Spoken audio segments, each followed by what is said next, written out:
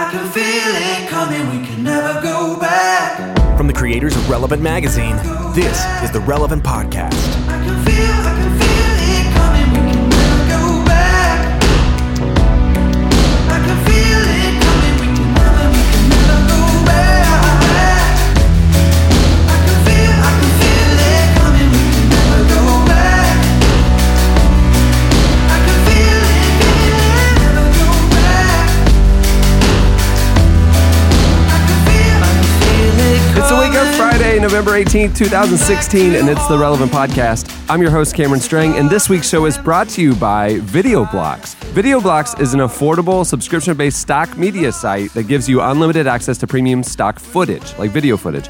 They also have a sister site, Audio Blocks, that offers unlimited access to premium stock audio sounds. That's cool.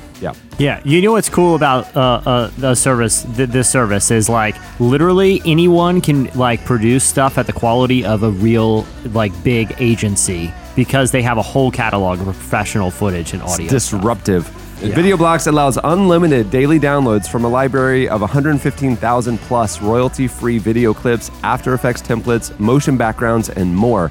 Audio Blocks' audio library has 130,000 plus clips of music tracks, sound effects, and loops. On average, subscribers pay less than $1 per download over the course of a year. Video Blocks is offering Relevant Podcast listeners a year's subscription to both Video Blocks and Audio Blocks for only $149 total. That's $100 off the usual price tag for our listeners only. It's an incredible discounted deal to get both stock and video audio files for any project you may be working on or have planned in the future. That's really actually a pretty neat idea. Pretty great, right? Yeah. It's like stock Yeah, I photos, mean, if you're but like a media person at a church, or like I said, you just want to do some freelance stuff and do ads or agency type of stuff, this is a huge value for what or they're you just need offering. some you need good aerial footage of something just for a Some personal mountains. project. It's way Maybe a lake. cheaper than Some- purchasing an aerial drone for yourself. some trust slow me on that. motion, Yeah. some nature shot. Especially if you crash the drone the first time out and never see the drone or the camera or the footage again. Just go with Video Blocks. Just trust me on this one. You can get your year subscription today for only $149 at videoblocks.com/relevant. That's Video Blocks, videoblocks.com/relevant. Like I said, I'm your host, Cameron. Here with me in our Orlando studios, Eddie Big Cat Koffolds. Happy Thanksgiving, everyone. Right? Yeah, that's correct. This is That'll be happening while this show is out. yeah. God bless you. Wait, This is a little foreshadowing. I'm bringing a special Thanksgiving themed slice Is today it for everyone. right? Thanksgiving, because our next podcast we come Next out the week. day after the day Thanksgiving. after Thanksgiving, Black Friday. It's our special Black Friday edition that we put out very, very early in the morning for the people in line at Best Oh, Buy. I love this special edition. Yeah. We record in the middle of the night. Don't you remember? Midnight. We record at midnight in a Walmart parking lot. It's pretty We special. do a remote. We have a remote truck. We go live. We're usually in a Walmart parking lot. This one's just at midnight. We're surrounded by discounted flat screen TVs, and we record all night. Just do this thing, Okay, over there, joining us for the whole show in studio today, Chelsea Steele. Good morning, everybody. On the Skype line from Loverland, Virginia, Jesse Carey. Hello. And on the ones and twos, our illustrious producer, my brother, Chandler Strang. Hello. So you wake up this morning, Chandler, and you think to yourself, I'm going to get dressed. And what do you look through your closet, and does the red flannel come first? No, I looked at my dryer, and that was the first thing I Okay. saw. But the question I think he's going to build to is the black mugger's scully on your head. Were you It's a whole new look for you today. Were you robbing something last night and just ran It's late? more fall, It's a little more fall again. in the spirit of Thanksgiving. next week. The two questions I had when I saw Chandler this morning is either he has a second job as a paper towel guy. Oh, that's it. It's the paper towel guy. It's the brawny guy. No. It's the Brawny guy's evil twin because he has the Scully. Right. Yeah. Yeah. And what was the second option? Freelance lumberjacking. Yeah. Chandler, here's the thing, man. I actually have that exact shirt. I think I know where you bought it. I'm pretty sure it's the one that I have, and I've worn it a couple times, and I no longer wear it because I get nothing but comments about my lumberjack attire the whole time. I've never been as bold to wear a black Steve Zissou hat with it, though. Yeah. I got to figure out, I think I want to get into some sort of like winter uniform, and I'm thinking about flannels every day because they're perfect. Roll up the sleeves when it gets a little warm during the day, roll down the sleeves for, Last at night. week, the day after the election, I ended up wearing a red flannel. because I'm going to clean up this mess. I look like the brawny guy. Yeah. I was wearing blue jeans and a red flannel. I didn't have the Scully. I think I got it. Let me ask you this, Cameron. Did you have the sleeves rolled up like you were here to get to work in America? Absolutely. I had like a sledgehammer over my shoulder, and I was ready to go. I always roll my sleeves up because I have my little arm tattoo, and I like people to know, like, hey, that guy, he's not what you think. Yeah, he's like He has a business in the past. front, party in the back, sort of a thing. I don't know about that, but I understand. But you look I know what you conservative, and mean. then like, oh wait, I see a little tattoo peeking out. I get it, and I'm already ready for my next pair of glasses. I got a whole I new didn't say your next tattoo. 2017. Oh, I know my next tattoo as well. Really? Yeah. You're gonna get a new tattoo and new glasses in 2017? Can I Whole new me. Can I guess what your tattoo is? I've told you on this show before, and then I got embarrassed. It's a red flannel shirt. It is a tattoo? but it's a full body one red flannel shirt, so that even in the Almost- summer when I'm wearing a bathing suit, I still have my red flannel on. So it's like It's body an incredibly Modest hairy is red hottest. flannel shirt. Yeah. Yeah. Like Say what you will about Chandler's flannel shirt. I posted a picture of him on the Insta stories that I do, and I put a wreath of hearts around his face, and I wrote, "He's single, ladies." And one girl DM'd us back with a bunch of eyes and a bunch of Hey. hearts and said, Who was it? Yay! Can you say her name? No. way. If Yeah. that's how you meet somebody, You're welcome. mom and dad are gonna thank me forever. I actually got to say though, like if that's not how you meet somebody, we're out of options. no, he There could always always be more people exposed to this guy. Yeah, that's true. Yeah. You'll never, unless you all of a sudden are just on like a huge network TV show. Yeah. Like at this point, we're doing all we can. Your mom Hey, asked us to Chandler, have let you me on the just say show. this right now. Yeah, the go ball's ahead. in your court, dude.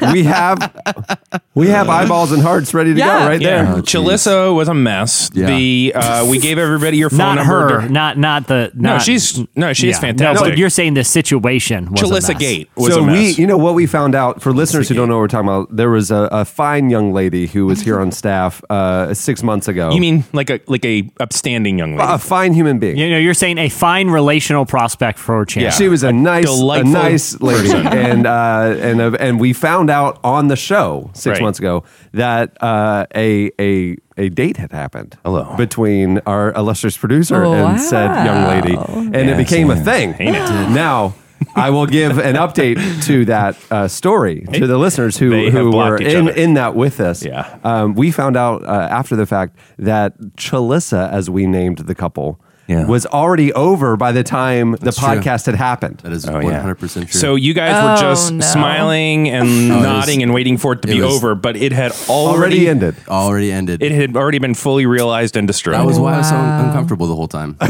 yeah. Now, one thing I haven't You could have asked just texted me during the show and been like, "Hey, it already didn't work out," and I would have just pivoted to If manatees I or had something. said that, I felt like you probably would have would've gotten worse. even worse. No. Solid point. That's actually, I totally You're would have. not wrong. That's why I just played along and did the Cheez-It thing, and Oh, yeah. Well, Chelsea's sitting over That was there sad. with eyeballs and hearts ready to go. Yeah. So, So let me get this straight. And you're like, if you had like a Christian Mingle profile, yeah. no, he would be on farmersonly.com today.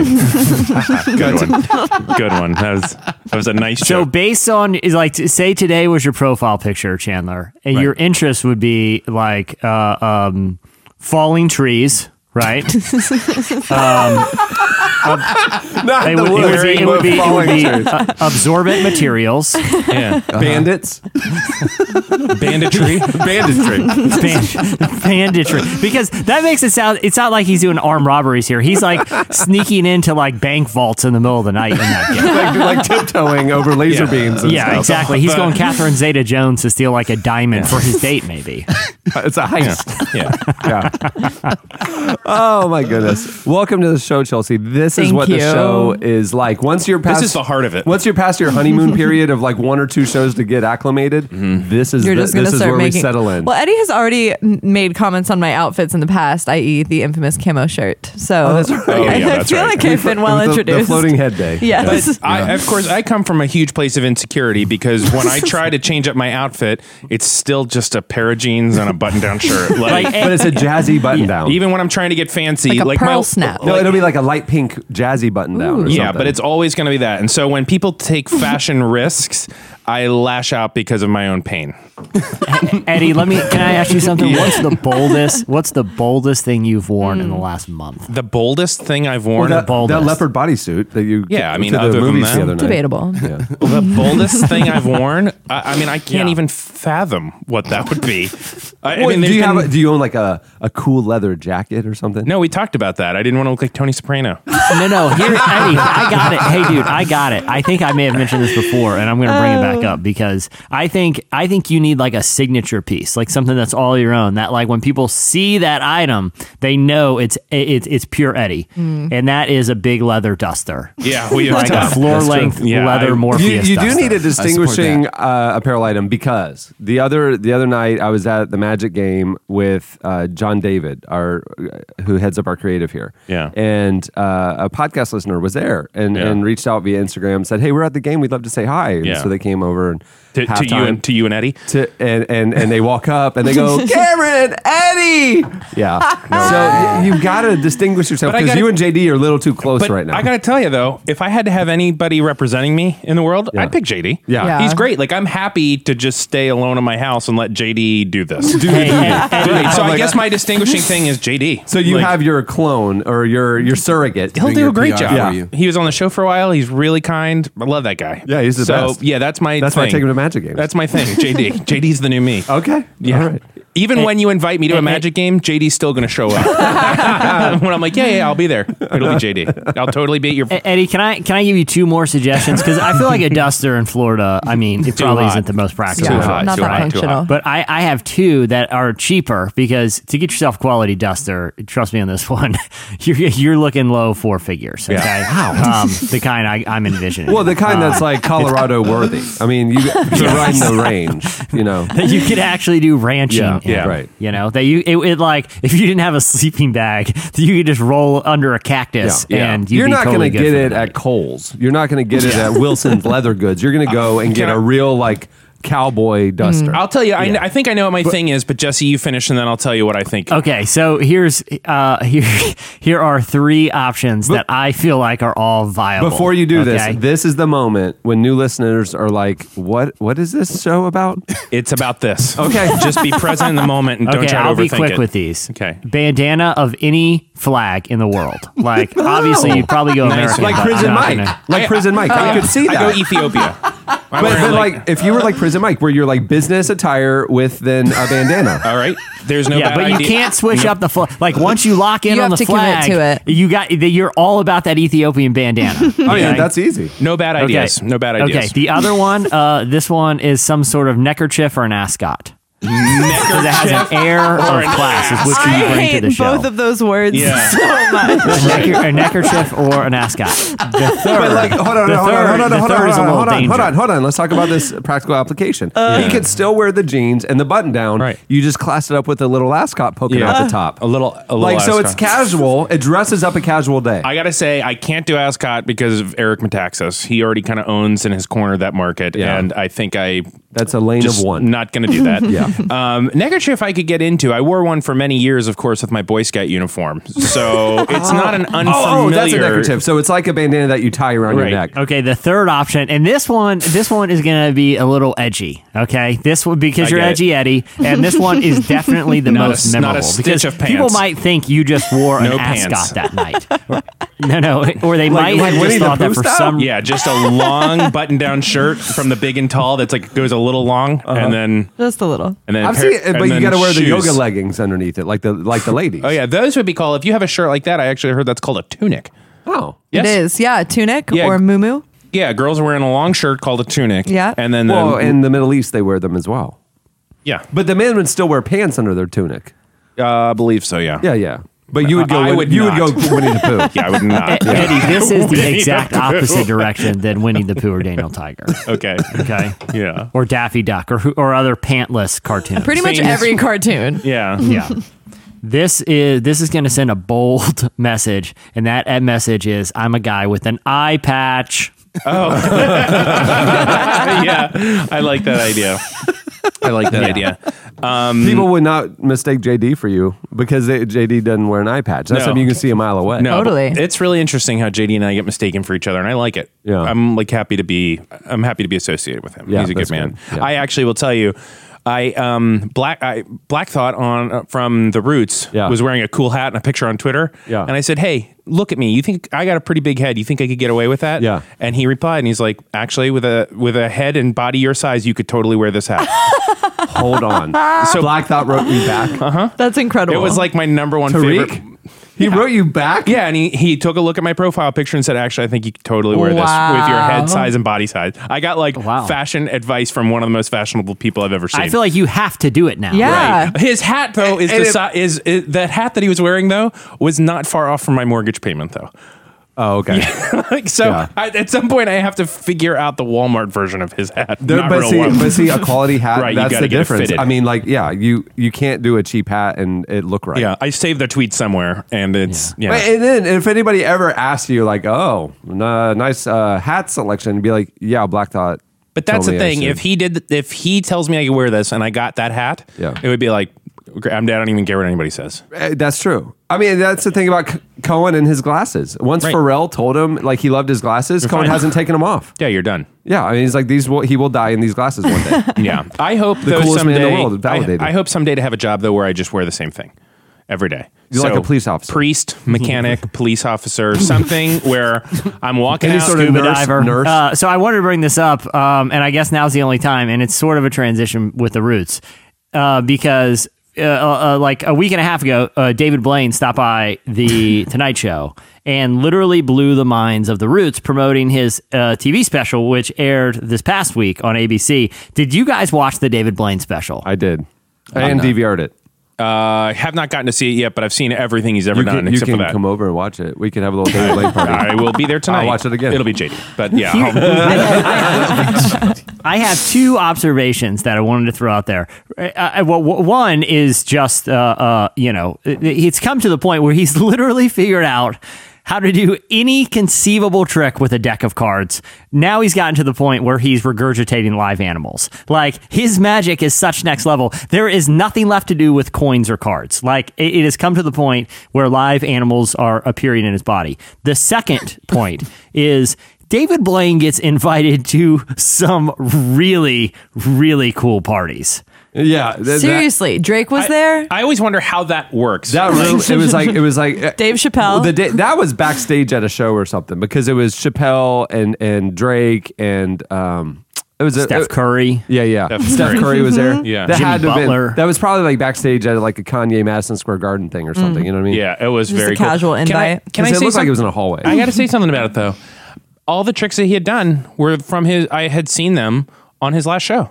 Really? On the old special, I've seen him he did his whole last special was about like he traveled to the middle of Africa and found this guy that could swallow water. And it's like, I knew when he was saying, I knew he was going to spit up a frog. Yeah. It wasn't a new thing. I'm not saying it's not incredibly impressive.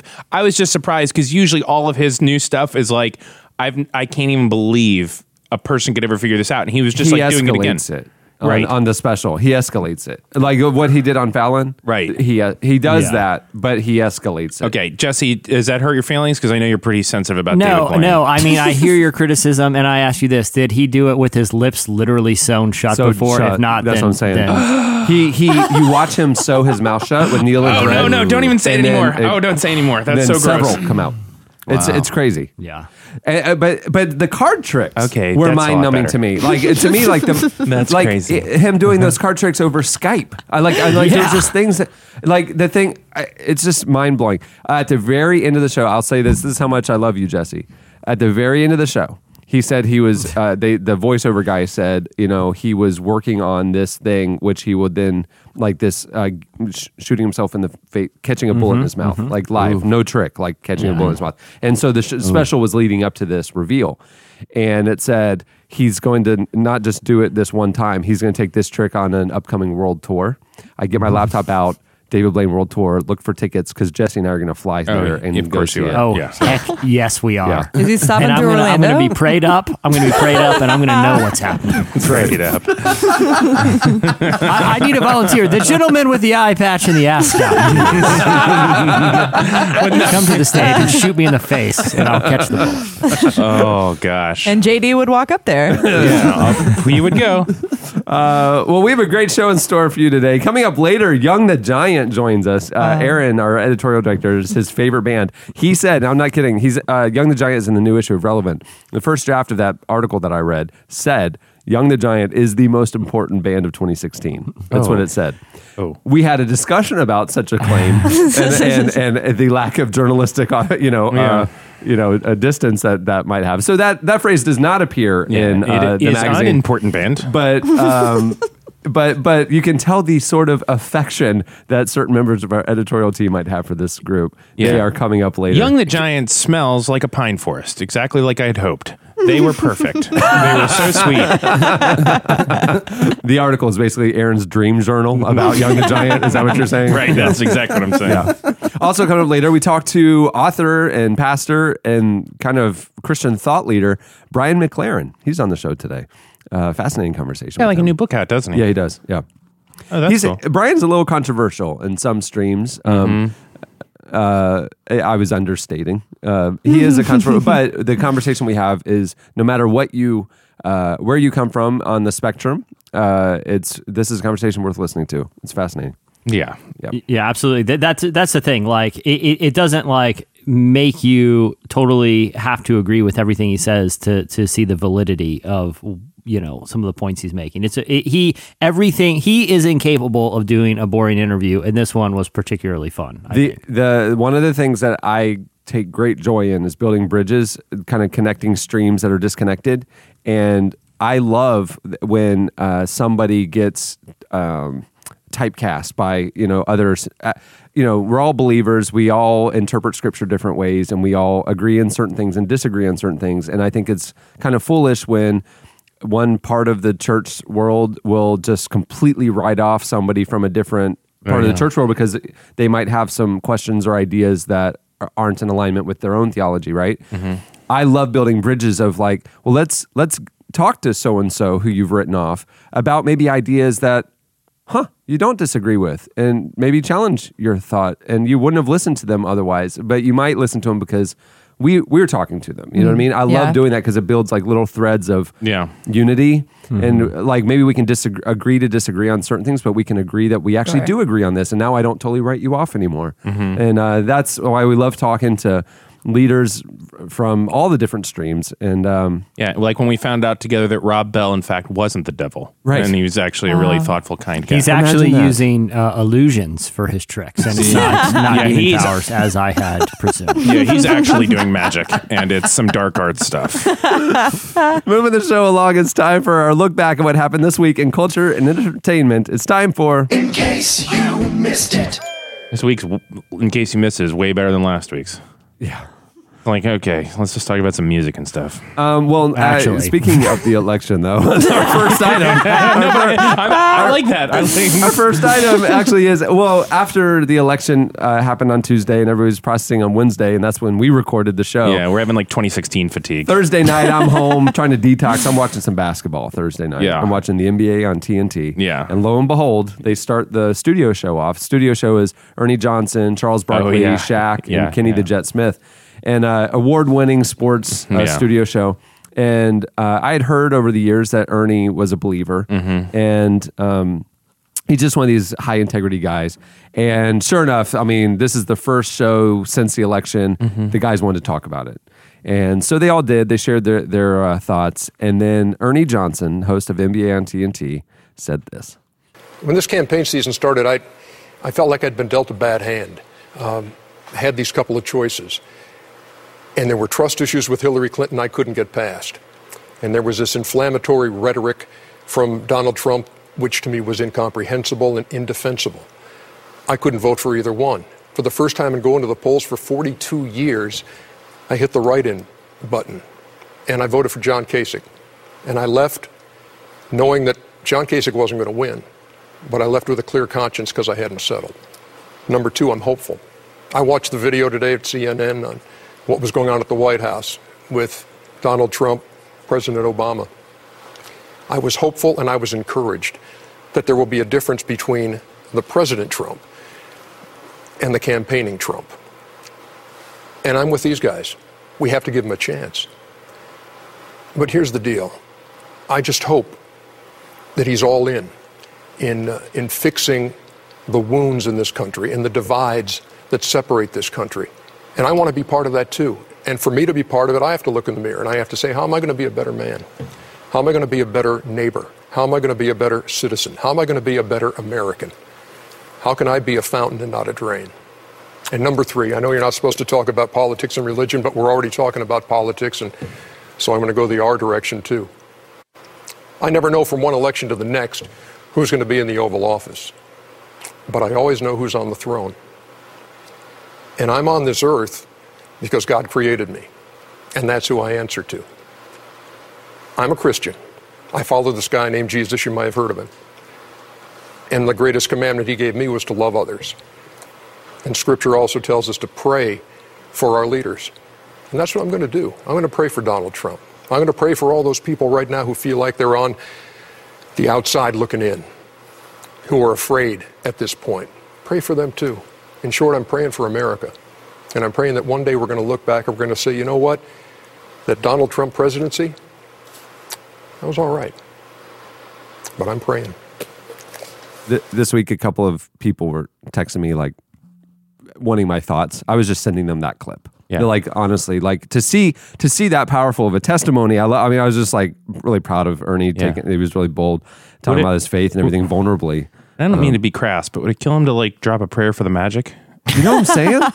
I mean, there's a chance. But not to derail, because I'm with you, Cameron. Like, I think it was articulate and a bold to say those things on that platform, because it's typically not the most political of platforms. But Eddie, speaking of bold wardrobe signature pieces, Ernie was rocking the bow tie. Yeah. And when you see a cool bow tie on cable at late night, you know it's Ernie Johnson. I mean, he figured it out.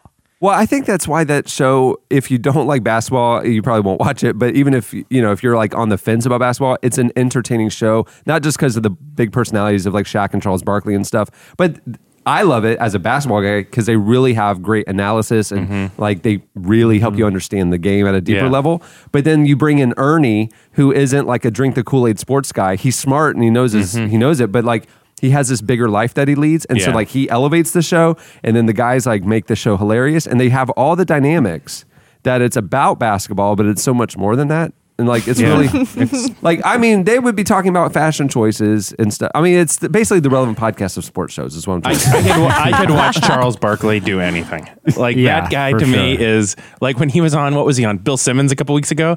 Oh man, he's just a crazy man. I was downtown. Do you remember? He used to play basketball. Bill Simmons? Charles Barkley. Yeah. And he, back in the 90s, they were playing the Magic. Yeah. And near our arena downtown is an area called Church Street Station. And back then it was a bunch of raucous kind of bars and stuff. Yeah. And it's like old timey saloons and stuff. Yeah. And there was a club called Phineas Fogg, and I was out on the street. This was maybe 11:30 at night after the game, whatever. Maybe it was midnight. I was out on the street because it's kind of a pedestrian street and stuff. And all of a sudden, a man is thrown through a plate glass window. What? That big, large Phineas, like you would know the building. This huge plate glass window, a man is thrown through it. Charles Barkley threw him through it. Are you serious? They got into a fight, and he got arrested, and like it was a whole thing. Like he was suspended from the NBA and stuff. And I was 50 feet away. I saw the man get thrown through the window. Wow. Charles Barkley. He's so used to attacking the glass. I mean, it just basketball. He's the round mound rebound, guys. He's playing on the block. Okay, but why would you ask Ernie what that means? Why would you get in a fight with a man that large if you're just like a normal sized human? That's just crazy, Bill. I don't know. He will throw you through a window, and he literally did. Can I just say this though? I've always wanted to be in a saloon fight that ends with me getting kicked through the glass window. Like it starts with me and a guy, and maybe we're arguing over what tune is being played on the old timey piano, and we kind of have a little back and forth, and then he slides me all the way down the bar on my belly, and I'm like waving my hands like I'm swimming, going whoa. Then like he thinks I'm done, and I like crawl to the upstairs balcony, and he's bragging to his friends who are now by the old timey piano. Back to you. Yeah. I grab the chandelier, swing down, and and double kick him out through the window. Done. That's it. Done. There's a land called Westworld where you can sign up and go there and do that exact thing. I just want to get in an old timey saloon fight. That's it. Yeah. Yeah. And then the guy dusts himself off after that, after he's outside, like dusting the glass off. He looks at me, tips his hat, and then he just walks out into the night. Like, you won this round, sir. That's how those saloon fights typically end. This week, in case you missed it, Bono challenged Donald Trump to take up gender equality issues. The U2 frontman and activist was honored at an event held by Glamour magazine for his work with the One campaign.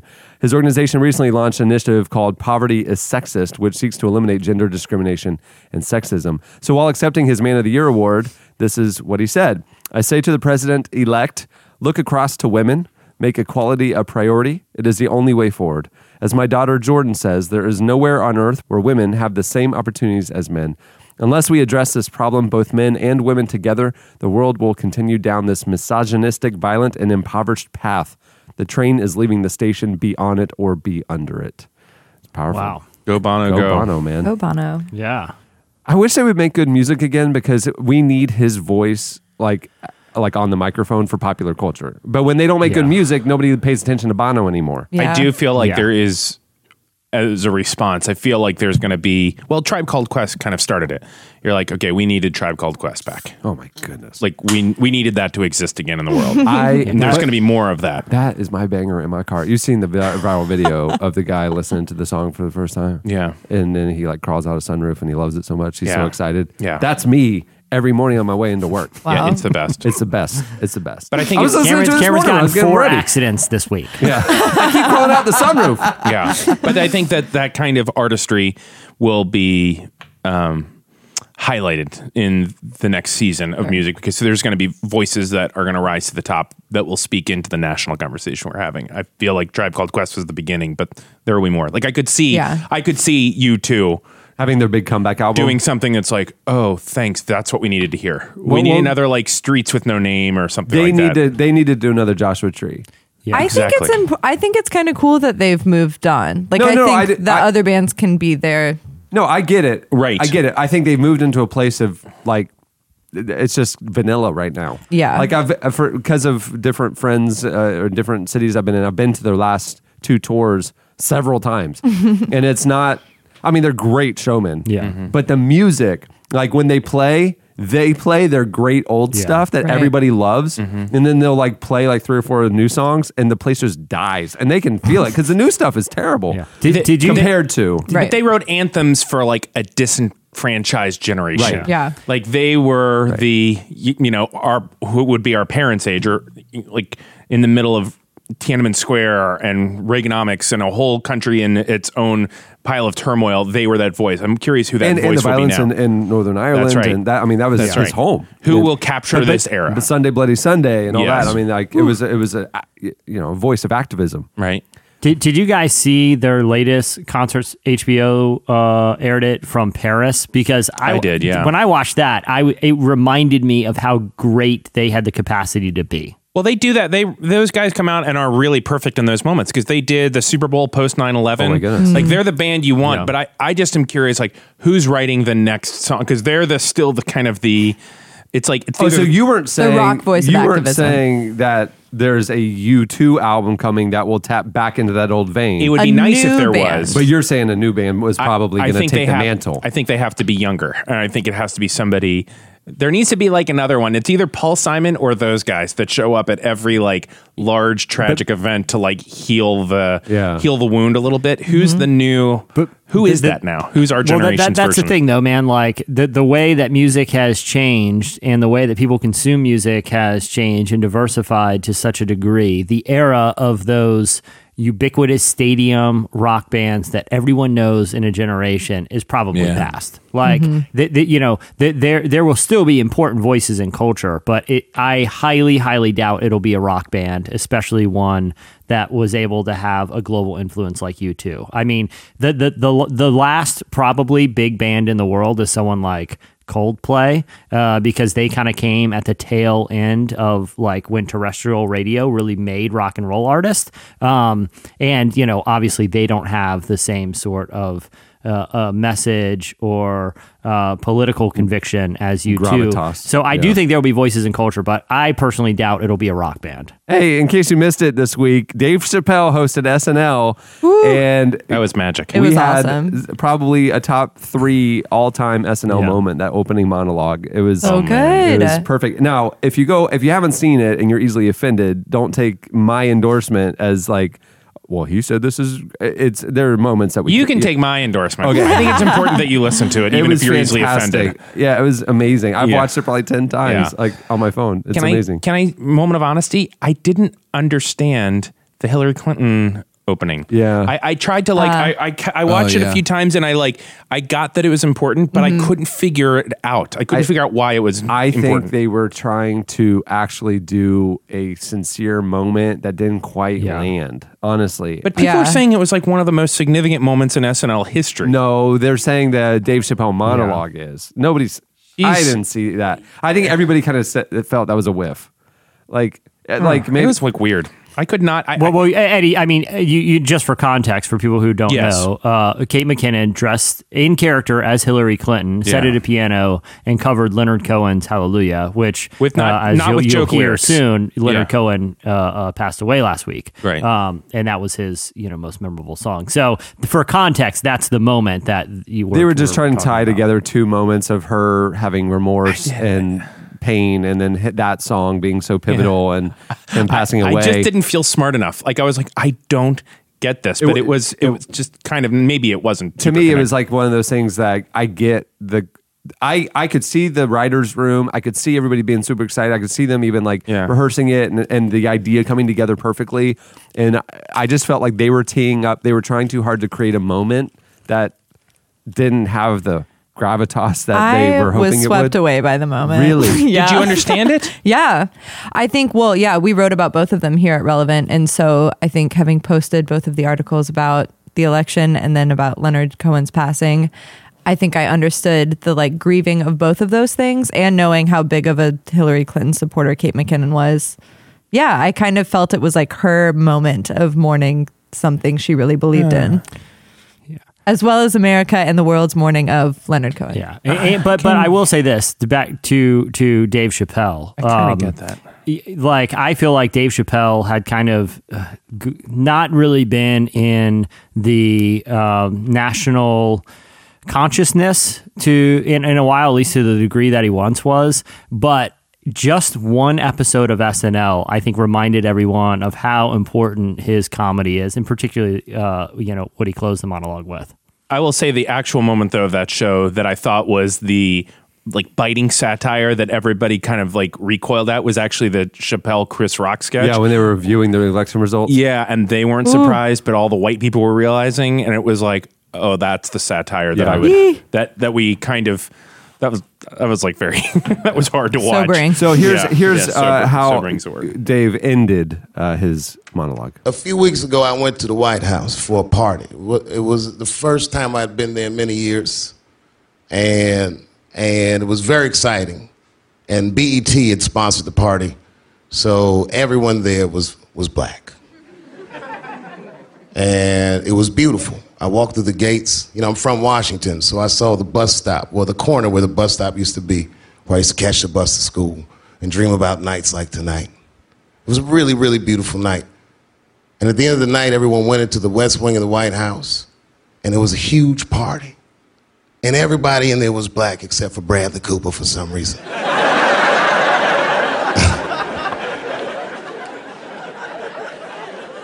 And on the walls were pictures of all the presidents of the past. Now, I'm not sure if this is true, but to my knowledge, the first black person that was officially invited to the White House was Frederick Douglass. They stopped him at the gates. Abraham Lincoln had to walk out himself and escort Frederick Douglass into the White House. And it didn't happen again, as far as I know, until Roosevelt was president. When Roosevelt was president, he had a black guy over and got so much flack from the media that he literally said, "I will never have a in this house again." I thought about that, and I looked at that room, and I saw all those black faces in Bradley, and I saw how happy everybody was. these people who had been historically disenfranchised. And it made me feel hopeful, and it made me feel proud to be an American, and it made me very happy about the prospects of our country. So, in that spirit, I'm wishing Donald Trump luck, and I'm going to give him a chance, and we, the historically disenfranchised, demand that he give us one too. Thank you very much. He really is like the George Carlin of comedy, isn't he? Like how that could be funny, yet the most poignant that ever. Yeah. He covered everything. Everything. I mean, it was an incredibly long opener. Yeah. I mean, it was like 12 But he minutes, did it with such very few people I know could segue from police brutality to Harambe with comedic ease. Yeah. Yeah. And his like stand-up style, he like lets it breathe. There's like a lot of silence. Like it was just, even though you had to have been terrified, it was just confident and poised and really thoughtful. There are a few comedians who, within the course of literally seconds, can have people in like mouth open silence at the weight of what he says, and then laughing out loud just seconds later, and then have it back to this heavy silence. He is, arguably one of the, if not the most talented comedian of his generation, and that monologue showed it. in case you missed it, big news this week. Big news. The Duck Dynasty era is officially coming to an end. I'm shocked. I assumed it was automatically we're going to get 4 more years. Really? You felt like that's kind of what people were voting for. Eddie. Yeah, like it was a shoo-in. They win. They just announced that the current season of Duck Dynasty will be the last. Over the course of the last 5 years and 11 seasons, the reality show became the most watched nonfiction series in the history of cable and spawned its own merchandise market, which included Christian books, devotionals, camouflage Bibles, clothes. I mean, like literally a whole entire section. Walmarts were dedicated to Duck Dynasty. Not entire Walmart, not entire sections for real. It's unbelievable. It's like, okay, I got electronic, I got tires, I got groceries. Oh, there's the Duck Dynasty section. I was looking for some Sal branded Crocs. Okay, here they are. Christianity was a big part of the show, but the family patriarch, Phil Robertson, was also known for making controversial and inflammatory remarks that ended up getting him suspended from the show at one point. Yeah. Members of the family have also become increasingly political. Willie and Corey Robertson attended the 2014 State of the Union address, and Willie spoke at this year's Republican National Convention. The final episode airs in April. My mom has a Sal bobblehead, and when you walk by, it says quippy things that he said on the show. Oh, gosh. Seriously? Yeah. Where it's like is it in her prominently home? placed on, when you walk into someone's house and on the entryway, there's maybe like a coat rack or like a nice little table or something. Yes, Yeah. on that table. On that table. Yeah, so guests are greeted by Sal. So right in the foyer where people are removing their coats, like they have Sal from Duck Dynasty in bobblehead form saying quippy things to them. Yeah, it is your first Is it impression. like motion detected? Yeah. Oh, Does she okay. think it's funny? Yes, it's replaced. It will be replaced soon by a Santa who sings Jingle Bell Rock and like moves his hips. Yeah. I'm dying. I am dying. Yeah. So you basically are your mom. Is what we're hearing. Are you surprised? I am dying. Wow, that is what a terrible thing. All right. Well, that'll do it for. In case you missed it. Stay tuned. Up next, Slices. Boy, we hate your ways. So all you bad folks, you must go. The fog and the smog of news media that logs false narratives of guys that came up against the odds. We're not just rappers with the bars. It's kismet that we're cosmic with the stars. You bastards overlooking street art, better yet street smart, but you keep us off the chart. Some of your numbers and your statistician. You know about true competition. It's like the AO picture on there talking about he hitting. The only one who's hitting are the ones that's currently spitting. We got your Missy smitten, rubbing on a little kitten, dreaming up a world that's equal for women with no division. Boy, I tell you that's vision. Like Tony Romo when he hitting with it. You're listening to A Tribe Called Quest. The song is Best. The song is We the People. Notice we're playing the verse, not necessarily the hook, because without the context of the full song, if you only heard the hook, people would be like, "Excuse me." What? So we played the verse. Go listen to the whole song because it's great. Yeah, you can. Yeah. At the beginning of the podcast, you heard Kishi Bashi with "Can't Let Go," Juno. Kishibashi, the most important band of 2016, according to Aaron. Probably the most important band of the decade. I had thought Nature Box sponsored us. I thought Kishibashi was something new they were. granola had. mix. Oh yeah, They were serving Blue us. Apron. Actually, that was my latest recipe. It was like Kishi Box, Blue Apron, yeah. whatever they are. Kishibashi. Kishibashi. Delicious. Couscous with Yeah. Kishibashi. And roasted Brussels sprouts and quinoa salad. With a hint of rosemary. All right, it's time for slices. What do you have, Jesse? All right, I have an uplifting Thanksgiving themed news story that this is the kind of story just America needs more of. So a 17-year-old in Arizona, his name was Jamal, was just kind of doing his thing, and he saw his phone start getting text messages. And he realized that he was on a thread of people that he didn't know. So he texted back one of the numbers and asked who it was because the person was inviting him to come to a Thanksgiving dinner. So the woman texts back. She said, "It's your grandmother." So Jamal thought that was strange because he didn't recognize the number and it just wasn't adding up. So he asked the woman to send him a picture of herself to confirm that the woman was actually his grandmother. So the woman sent him a picture. She's smiling, and it's definitely not his grandmother. And so he texted back with a crying emoji, and says, "Look, there's a mix-up here.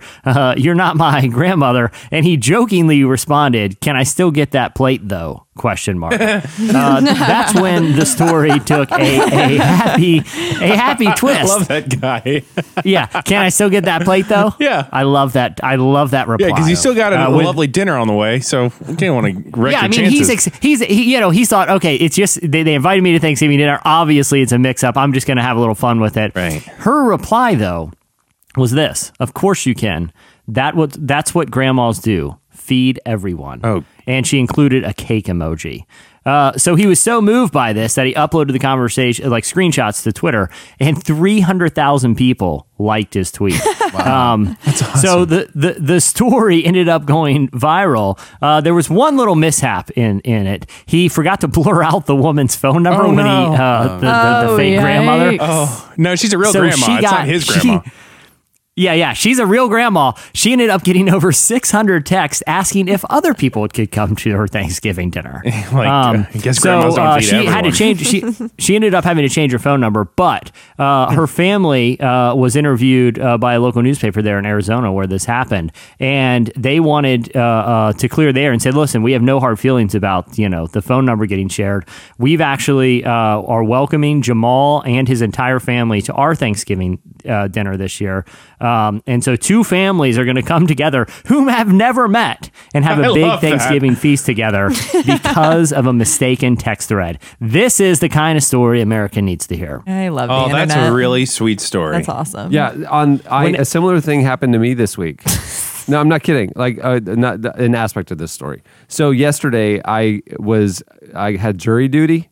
And so and it was like a last minute thing. Like I didn't realize until the night before, because I'd gotten the summons like 6 months ago, and I put it in a drawer. And I was paying bills on Wednesday night at like midnight, and I was pulling out my stuff in my important drawer, and there was a jury summons, and it was for the next day, which was yesterday. No, they didn't call me. Oh. So it was like I have to report at 7 a.m. to the courthouse or whatever, So I'm there, and I'm finally there, and I go, and I on Instagram stories, I took a picture of the juror summons.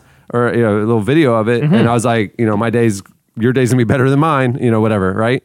I like. And then all of a sudden, I didn't mind the I'm at the courthouse and we lose cell reception, so I don't have it again for like another hour, like on a break. And all of a sudden, I had 63 messages on Instagram because I had posted my address. It was the thing had my address on it, and so all these people were like joking, like I'm gonna come over for your parties, I'm gonna come TP your house, I'm gonna. Yeah. Oh, no. Yeah. So my home address was broadcast to whoever's following me on Instagram yesterday. Funny. Wow. So, things, those And things you missed delete Waffle themselves. Day. That's rough, dude. I'm so sorry. Yeah. I'm so sorry. Yeah, that's okay. I will say, we put out Chandler's phone number That's true. We did. And At that- 4 in the that morning. seemed to be okay. During the Nicolas Cage thing. And if anybody still has it, feel free to tweet it. Yeah, it's true. and we'll Probably do. retweet it like crazy. So Yeah, Jamal's grandmother's coming over for Thanksgiving. that really was a sweet Thanksgiving story. That like warmed my heart. I love that. Especially because the teenager Jamal was, just having some fun with it. Like he wasn't being like mean spirited, but his reply, I don't think he was actually assuming he was going to get that meal though. Right. Like He's he was just being messing funny. I around. just like him. Have I told you, like, I have a pretty easy to guess email address. And over the years, I've shared, like, that I've gotten some random correspondence, like... Eddie at Eddie.com. Right. Like, there's a homeowners association in South Florida that sends me all of the minutes of their meetings. And I've told them in no uncertain terms, like, hey, this is not who you think it is, like, whatever. Yet I get the meeting minutes, and now I respond. I'm like, I don't think you should clear out that tree. Like, I don't think you should pull a permit for it. I don't think you should repaint the entryway. Like, I'm like, what else am I doing? So last week, I started to get emails for, it's corporate emails from Burger King in Africa. So the African corporate center of Burger King, and they are asking about different locations that they're opening, hiring and firing this manager. I'm in like full correspondence, and my first email back is always, my name is Eddie. I live in the United States. I am not who you think this is. This is the email that you mistakenly whatever. And they're always like, sorry. And then later on that day, of course, it's just like, so when we're doing a grand opening, should we have this and this? And then I just start to reply. It's so fun. Like you're like speaking in, we're going to change the course of Burger King in Africa. That's the dream. I'm on a thread. Yeah, hence your Ethiopian bandana. Right. I'm clearly ready for this. I'm on a thread with some guys I went to college with, and a few years ago we were like planning a trip together, and someone had like put in an email address that wasn't mine, but that was close to mine. It was in fact another Jesse Carey, and he's just started corresponding with us, and we started corresponding with him. Occasionally we would ask the other Jesse Carey his opinion about things to do on the trip, and he was contributing. So I appreciate that, Jesse, if you're listening. I have a friend Who's a whose girl? name is Taylor Swift. He's a guy, and he's older than the Taylor Swift, but he was the original Taylor Swift at gmail.com. No way. Yeah. And he gets, anything under the sun that you would imagine. Oh, poor Fan guy. mail. You need to just go by like Tay-Tay or something. It's like you just change it up. Yeah. I don't know if any of you have suggestions of what Tay-Tay should go by. That's terrible. Yeah. All right. Do you guys have big Thanksgiving plans? Speaking of Thanksgiving? Just big family things or Yeah, no? just like normal family stuff. I'm actually like happy about that. Just normal this year. My mom texted me a few days ago and said, hey, I don't feel like cooking. I'm just going to go to a restaurant. So, what restaurant do y'all want to go to? And I was like, okay, forget this. We are making memories for my child, and that ain't going to be like at the Shoney's. You know what I mean? Yeah. So I'm hosting Thanksgiving at my house. Captain D's. That's awesome. Yeah. So I don't cook, so I ordered everything from restaurants. You But should. It's great. yeah. Dude, So we'll pick it up. I mean, That's the one I thing was that- planning on doing half of it, but No, you weren't. yeah. Dude, I love cooking. Are you kidding? Can I? I'm not kidding. Are you kidding? no, he No, really does. I love Wow. cooking. Yeah. Hold on. So he's Ladies. single. He's handsome. Last he's year for wearing a dirty Thanksgiving- beanie and, And he he's- cooks. Yeah. Last year for Thanksgiving, he cooked some steaks, but my mom is really picky, and she sent it back. Oh no! Yeah, it was too rare. She went in there and microwaved it. They were really she nice stared steaks. him dead in the eye and microwaved it as she was punching the Chandler, buttons. I'm sure it was Wow. really good. No, I'm it was so great. sorry. She just doesn't like, We usually undercooked cater steaks. dinner at my house for Thanksgiving. Yeah. It's nice. Well, my family my dad has been married 5 times. My mom has been married Sweet. a couple others. By design? Was that the hope going in? Yeah, I think that was the dream. Yeah. But what's cool is that they all, so for Thanksgiving and Christmas, we just skipped right. Cameron's mouth is on the floor right I now. only could make a joke because if we get into it, it's like way, it's way, not way. weird. It's just life. It is a little bit. 5 times is like. I mean, it's like Rod Stewart. it's cool. just like Rod Stewart. That's how you get through the day. Here's the cool thing is that everyone gets along. And so on Thanksgiving and Christmas, we all go to my dad's house, and my sister's mom is there, which is my dad's first wife. My mom is there with me and my sister. Wow. And his present wife, Phaedra, who's awesome, is there. Adra? Phaedra. Adra? Adra. Interesting. Yeah. It is silent in Jesse- the studio Jesse's right mouth now. just a You gape. opened up. I was going to You go just- somewhere totally different with this, and I'm just gonna sit this on great. the I think You sideline. so nonchalantly opened Till up Eddie's, such a till gigantic. Eddie's all I've ever known. wildly personal questions. Yeah, I'm like, how do I even? We just go past it. Like we just keep talking. Yeah. Anyhow, Phaedra. Let me ask you this: do you guys think that this will be across America the most?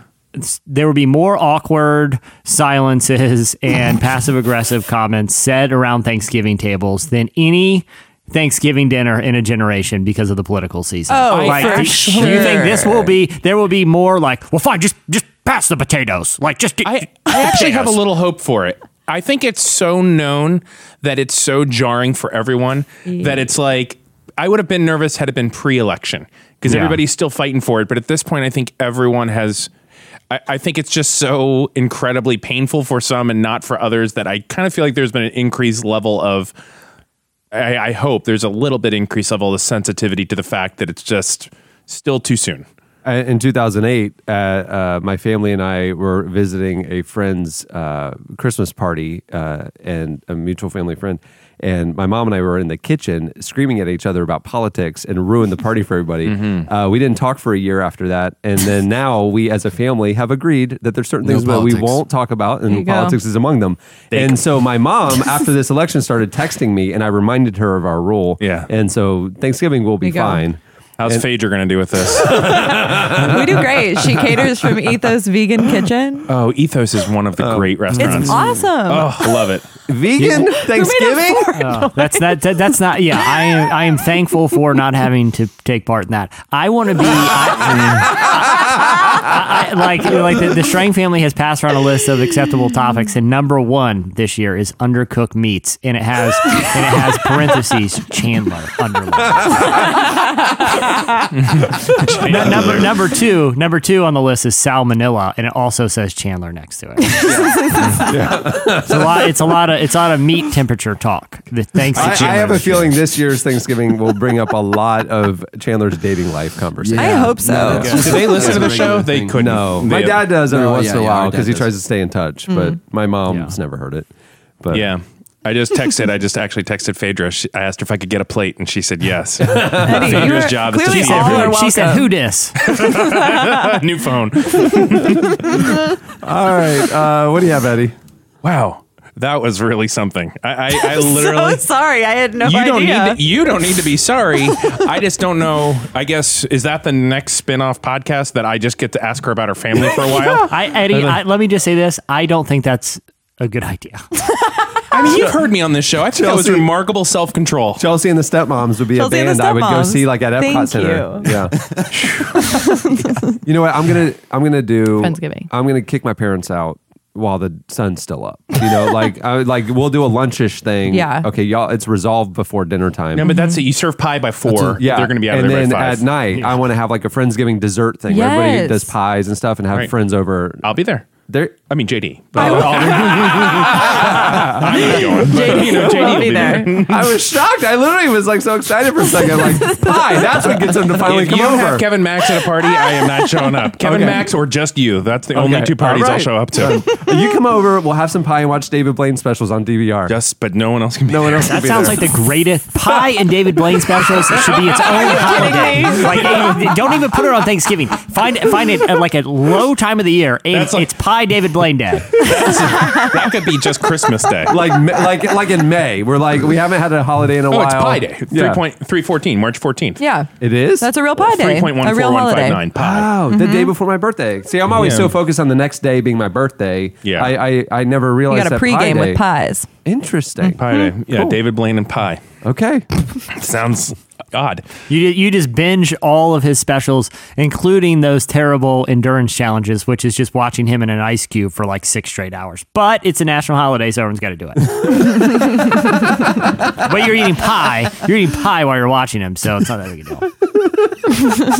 Okay, so yearly, the Oxford Dictionary releases the new words of the English language. And a few of these lists come out. Webster's is always a little bit goofy, they do like they're just trying to real- stay relevant. They don't made an care. emoji They are. last year. Right, that's right. Yeah. They have no. Webster's has no credibility anymore. Oxford is very legit. Like this is going to be a part of the lexicon. Now, what's interesting is some of these are very relevant and culturally now, but I think they're going to stick. So I'm going to burn through them pretty quickly because there's 10 of them. The first one I have a hard time pronouncing, so I'll just start with it. I think it's hygge, which is it means the quality of coziness and comfortable conviviality that engenders a feeling of contentment or well-being.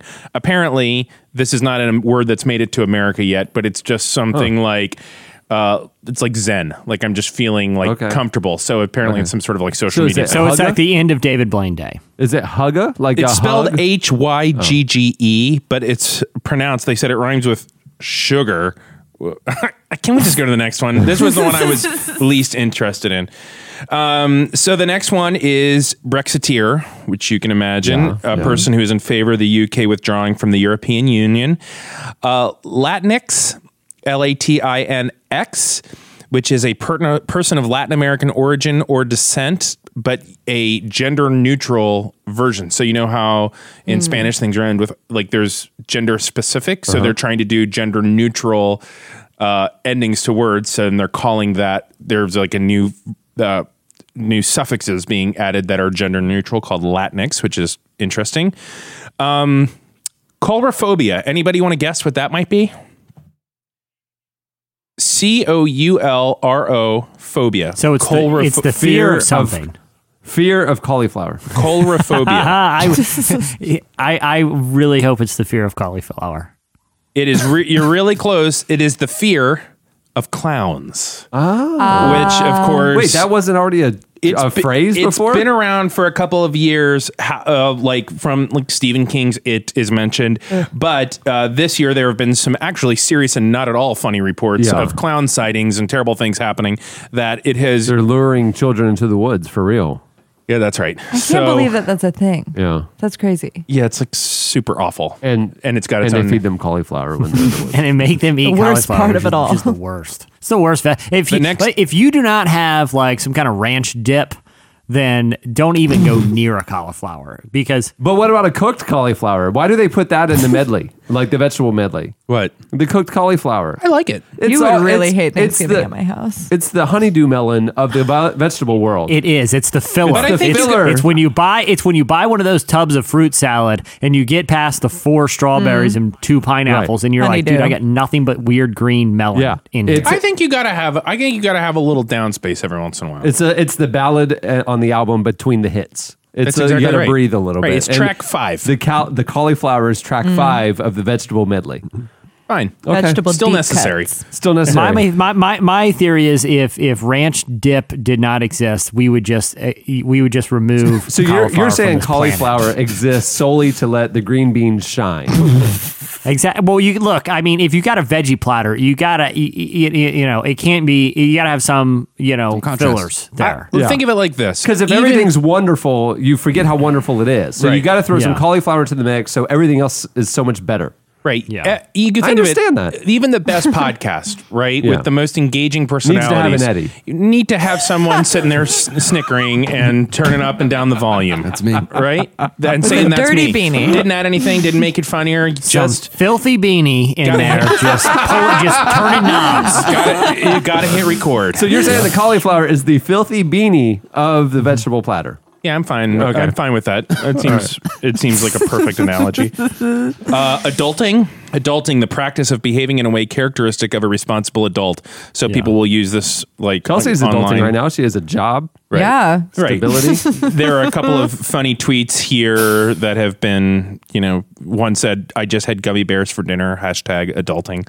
So that's kind of how you would use That's it. about right. Chatbot, a computer program designed to simulate conversation with human users. So there's been a lot of chatbots and things on Twitter. A few that are really, really, well, the other one is woke. Yeah. An informal alert to injustice in society, especially racism, so woke. And the last 3 are very pertinent.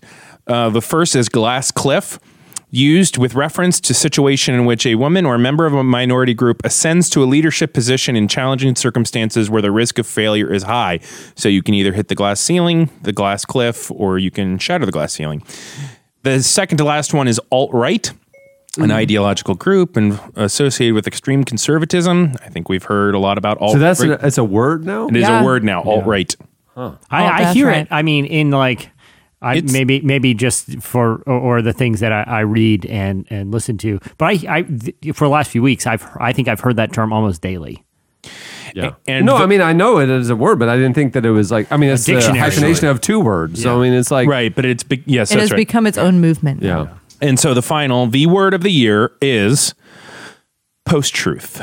Anybody know what the word post-truth means? Yeah, it's basically what happened during the debates. It was things that were incorrect but stated as truth, and they just weren't. Right. So like Obama founding ISIS. Like you just say that enough, it becomes truth, but it's not actually a thing that is grounded in truth. So can I just say this about post-truth too? Yeah. If there is a Charles Barkley like NBA player in needing of a nickname that plays down on the block, post-truth is a great nickname for like a power forward. That's true. Actually a great point. I have no follow-up joke. It's a great joke. I killed that one. Continue, Eddie. You did. No, that's the end of my song. I stand by it. I just feel like you really set me up to fail there, Eddie. That's the end of Obama. If you hadn't let into that with Obama ISIS and really taken the room down, people would have loved Barkley being called post-truth. Post-truth. Well, because I mean, Paul Pierce was called the truth because exactly. he was just the truth. But Eddie, it was like here's the thing, Eddie. It was like the Chappelle thing. You took the room down and with Obama founding ISIS, but I couldn't bring that back up. I'm not a Chappelle. So anyway, if Ernie Johnson was on this podcast, he should be rolling right now. It's a smart joke and a basketball. His bow tie would be spinning. Basketball fans would have got excitement. Yeah. I hope you don't edit a second of that quiet silence out after. I need people to know. I hope you don't edit a minute of my defense either, Chandler. Yeah, I'm listening to this to make sure that people hear what really transpired. Not Eddie's post-truth version of it. Yeah, that's right. No, the post-truth version would be like, hey, great way to wrap up the segment, Jesse. I loved it. Jesse really knows how to wrap up a segment. Hilarious. Jesse is the best wrapper-upper of segments that has ever existed. Yeah. That's post-truth. Okay. What do you have, Chelsea? This is actually a great segment, I think, talking about alt-right and post-truth. Segue? Great segue. I'm sorry. Did it have any good basketball jokes in it? Because if not, I'm just going to sit it out. Eddie already ruined me. Yeah. I don't know. Maybe take a break on this one. I have some bad news for fake news websites this week. Both Google and Facebook have been facing criticisms for allowing fake news sites to use their ad space because while the existence of fake news isn't anything new, these sites became more or less of an epidemic in this last election cycle. In the post-truth election cycle. Yeah. So the biggest problem that we've seen with these types of sites existing is that the content publishers of these fake news sites receive money for clicks. So people weren't necessarily putting up these websites to dog the candidate that they liked the least, but people were catching on to this trend and just creating the most clickbait-worthy headline to receive money from clicks. Oh. Yeah. So BuzzFeed even reported that... Ironically reported that 100 of these websites were being created out of Macedonia. So it's not just people in America who are trying to sway people left or right. Classic Macedonia. Macedonia would be the name for a good power forward. Oh my gosh. Oh my gosh. Get it, Jesse? Because it's a Macedonia. Yeah, like he's masked down on the. I'm trying to think if you made a real joke there. I can't. Whatever it was, Eddie was butchered. And you get nothing but silence from me. I took a thin, terrible reference and made it into a basketball joke. Bringing us back. At the beginning of the week, both Google and Facebook announced that they would no longer be allowing fake news sites to use their ad selling services, which is a great step in the right direction. But beyond limiting the reach of these fake news sites, a lot of people thought companies like Google and Facebook should work towards explicitly labeling fake news sites as counterfeit. So Google acted quickly, and now they've already created a downloadable extension for Google Chrome that will label news sites that offer fake stories as news as counterfeit. So I already downloaded the extension, and it's really cool. And I went to a pretty well-known fake news. CNN. I went to CNN.com. The lamestream media. I went to a bunch of them, and it doesn't work. How do they differentiate between fake and like? How does the Onion not get counterfeit? Well, so that is categorized as satirical news Yeah. Okay. versus something like Breitbart, which is what I went to. It has no distinction. There's nothing clever about it. It's just alt-right media of But Breitbart isn't technically fake news, though, right? I mean, they're news from a hard spun perspective, but I don't think they're publishing false news, like just made up news They stories. can be. So some of their articles can just be a strong opinion coming from their perspective, and then they could also have articles that are influenced by things that Eddie was referencing about post-truths that aren't necessarily seeped in any kind of Breitbart truth at all. wasn't it said counterfeit or fake, is it? Did the Google filter hit it? If you download the Google Chrome app, there's a little banner that will pop up if you visit that website, and it says the information on this site might be false or misleading. Might be. So some is correct and So some is wrong. it's letting you know that if you visit a site like this, sure, there could just be something that is so heavily opinionated in a certain camp, or it could be a story that is coming from a post-truth that has never really had any validity to it whatsoever. Wow. Well, the challenging thing is, and that's why the Breitbart example is so interesting, is because there are sites that are legitimately just fake news, like the ones coming out of, like Breitbart isn't a Macedonian Right. website that that's purely, literally just publishing fictional headlines. You know what I mean? Like there are websites that just write like, 6 people got murdered at this event, where it's just an event that never happened. I think an organization like Breitbart is why, even with these filters, it would be so hard to stop, like, quote unquote, fake news, because there are sites that will combine, legitimate news, but the perspective that they bring it from is so one-sided that it might not tell all of the story. And I don't know if there's any technical way to fix that. I feel like that's the underlying problem, is that you can't stop people from spinning stories. Yeah. That's like true. That it ultimately comes down to, like, this will get the low-hanging fruit. This will get stuff that is just clickbait farms and people just cranking out, 50 fake blog posts a day. But we're coming into an era where internet media consumers are going to have to get a lot, honestly, a lot smarter, and are going to have to double source every story, because there's a lot of real media organizations out there right now that won't do that. That'll pull from one source, and if that one source has a bias, it can trickle into every other source. So it's going to end up coming down to the user, not the platform, to make sure that you're reading from multiple sources to understand the full scope of stories. Right. Fake news would be my basketball player name. See? Wow. See? It just doesn't even make sense. I think alt-right should be your basketball player name. So are you saying he's a left-handed player? He's like a left-handed point guard? Yeah, exactly. Oh, it's alt-right. Watch it. He'll break your ankles. I'd be Brexit. So I just play, but I just speak in a British accent. Yeah. There you go. All right. Well, that'll do it for Slices. Stay tuned. See how it just ruins it, Jesse? Up next, Young the Giant joins us.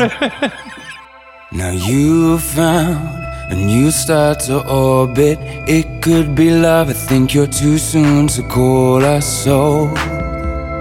When and where did we go cold?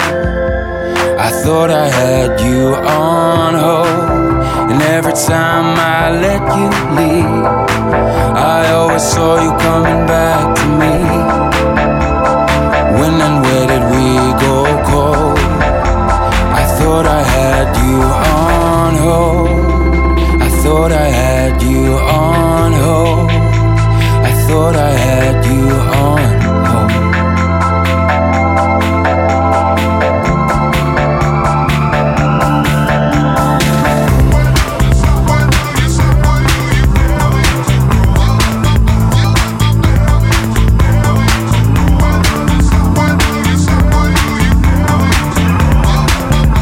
You're listening to the XX. The song is On Hold. Great new track by the XX. Dig the XX. Yeah, great band. Oh, they're on SNL. this week. Oh, yeah? XX and Kristen Wiig. Oh, yeah. Oh, what a good show. Can't wait.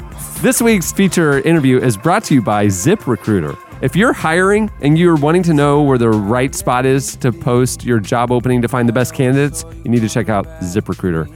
Posting your job in one place isn't enough to find quality people. If you want to find the perfect hire, you need to post your job on all the job sites, and now you can. Oh, I see. ZipRecruiter already has 9 million resumes you can search through in their database. You can add multiple people to your account, make it most efficient for your team to find the best hire. And with ZipRecruiter.com, you can post your job to 100 plus job sites, including social media networks like Facebook and Twitter, all with a single click. Wow. ZipRecruiter is basically a search engine for finding and posting jobs. So you can find candidates in any city or industry nationwide. Just post once and watch your qualified candidates roll in. ZipRecruiter's easy-to-use interface. No juggling emails or calls to your office. You can quickly screen candidates, rate them, and hire the person fast. If you have any issues, ZipRecruiter's friendly and human support staff is ready to help. Find out today why ZipRecruiter has been used by over 1 million businesses so far and has been featured on Forbes, Time, New York Times, TechCrunch, CBS, and more. All real news sites. Yeah, none of those would be labeled. Yeah. There you go. And right now, relevant podcast listeners can post jobs on ZipRecruiter for free by going to ZipRecruiter.com/relevant. That's ZipRecruiter.com/relevant. One more time, to try it for free, go to ZipRecruiter.com. And I remember job searching and like doing resumes like many years ago, and none of this existed. It was like so hard. Yeah. It was like a job for a job. You were just all day just searching for a way to kind of get a resume in front of someone. This seems like such a clever... It's a hub. I like it. That's a really good idea. There you go. Well, Young the Giant's latest album has launched hits like America with a K. We've played on the show here. Something to Believe In. We've played on the show here. And Titus Was Born. We've played on the show here. And has garnered critical acclaim for its intricate arrangements and catchy indie rock stylings. Home of the Strange explores big ideas centered on the immigrant experience in America, which they know because all of the band members come from immigrant families. Oh, interesting. Yep. With lyrics about identity, modern American culture, and social issues. We featured them in the new issue of Relevant, and we wanted to bring part of that conversation here on the show today. Here is Young the Giant. Flash faded. Say you care, but you don't. You know I hate it. It's a rich kid game, didn't grow up with the throne. It's all it really is. I was searching for something as I watched you run. I was sad when you said that you never really wanted some. Were you looking for someone? Tell us about Young the Giant. I mean, how'd y'all get together? Well, we got together in Southern California, in Irvine. But we've kind of had stories from all over the place. You know, I was born in Michigan, but my parents immigrated here. As Indians, obviously they were born and raised in India. Moved to Michigan. My dad worked for, Ford and Chrysler and stuff in the 90s. And, we consider ourselves, all of us, we have similar stories, where parents came here for a great opportunity, or we, like Jake and Francois both, they're, Francois is a French Canadian and Jake is British, and they're not even American citizens. Oh, really? But we all have our relationship here in America now. I think our identity is somewhere in between. But I think where we came from is like just such a great melting pot for diversity, and just even though like it was a suburb and there's kind of really not much to do. I think we delighted in the fact that we were able to like be around so many different cultures and people and just understanding. And I think that's where maybe not consciously, but I think our music, we drew a lot from the local music scene, but I think we all brought a little bit of our flair into it. I wouldn't want to say it's like, actually off of our sleeves, conscious, like this is ethnic music, but it just kind of subconscious, like your taste and what you grew up on. I grew up on Pink Floyd and the Beatles, but also heard Bollywood music and heard some Indian classical, and and how that affected rock and roll in the 60s and 70s. And, Francois has a very strong French bass, and, Jake's British, and Eric's Italian, and Pine's Persian. So everyone brings these little things and their stories to the table. And that's kind of how we joined, man. We just, there wasn't, like I said, there wasn't much to do in Irvine. But we met each other at a very young age. Like, I met Pine when I was, 10 years old. Oh, gosh. And we all, started picking up instruments separately from one another. But, there was a strong local music scene. And I think we wanted to do something a little bit different. So we were really influenced at that time when we first started by The Strokes and a local band called The Color, who just done these insane live shows. Are so different than anything we really heard coming out of our area, because our area was known for Thrice and Rage Against the Machine. So especially in the early 2000s, it was really big. It just blossomed from there. I don't think we ever intended it to get to the level that it has now.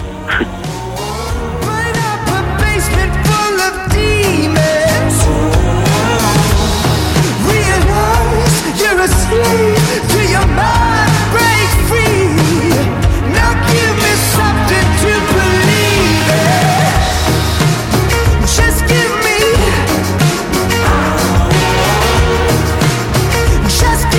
something to believe in.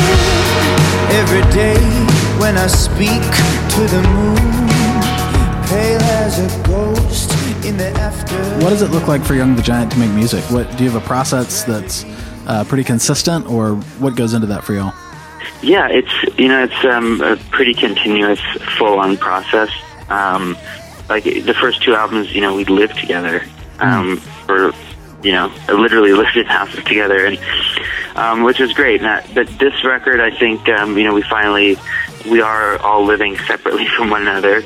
But we live, still less than a mile from each of our own places. So there's always a studio that was around. And even when we were traveling, when we first started,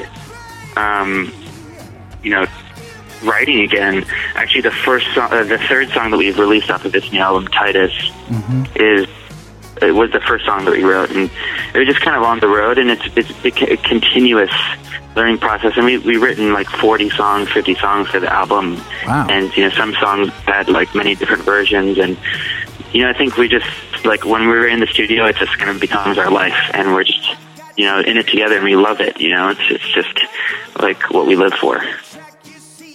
In your mind, are y'all, this is your third full album, are y'all settling in? You think you'll hit 10, 20 albums, or how do you feel about the trajectory of Young the Giant? Well, I was saying that, we still live so close to each other, and I think especially now, even when the album's done, we continue to write together, and we realize it's a really important thing to keep all of our sanity. It's a cathartic thing. But and we're still young, so yeah, I'm only 26. Some of the guys are also that age, so I think we have a lot of good years ahead of us. And so we're going to keep going, and, we're also, I'll keep options open, but for now, Young the Giant is all of our main thing.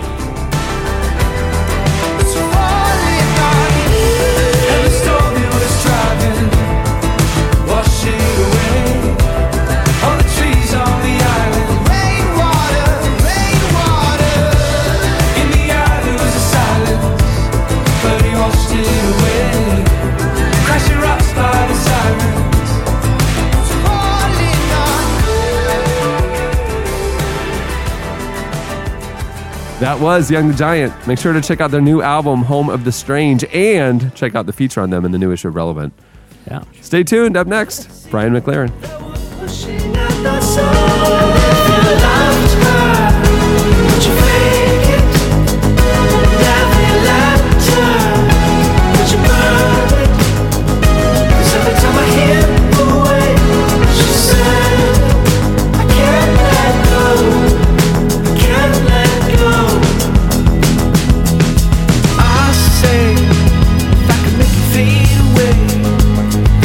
Play the game I know so well. It's a fair trade. Many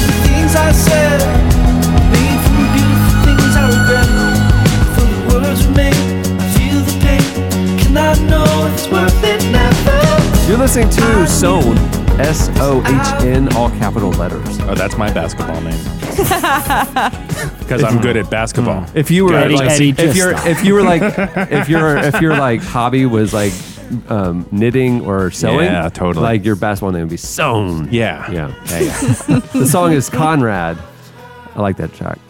Brian McLaren is an author and theologian known for asking big questions and proposing thought-provoking and at times controversial ideas about God, the Bible, and how to apply it to modern culture. We recently spoke with Brian about his latest book, The Great Spiritual Migration, and why the current generation of millennial Christians may not actually be leaving the church. They may be changing how it looks. Here is part of Jesse Carey's conversation with Brian McLaren.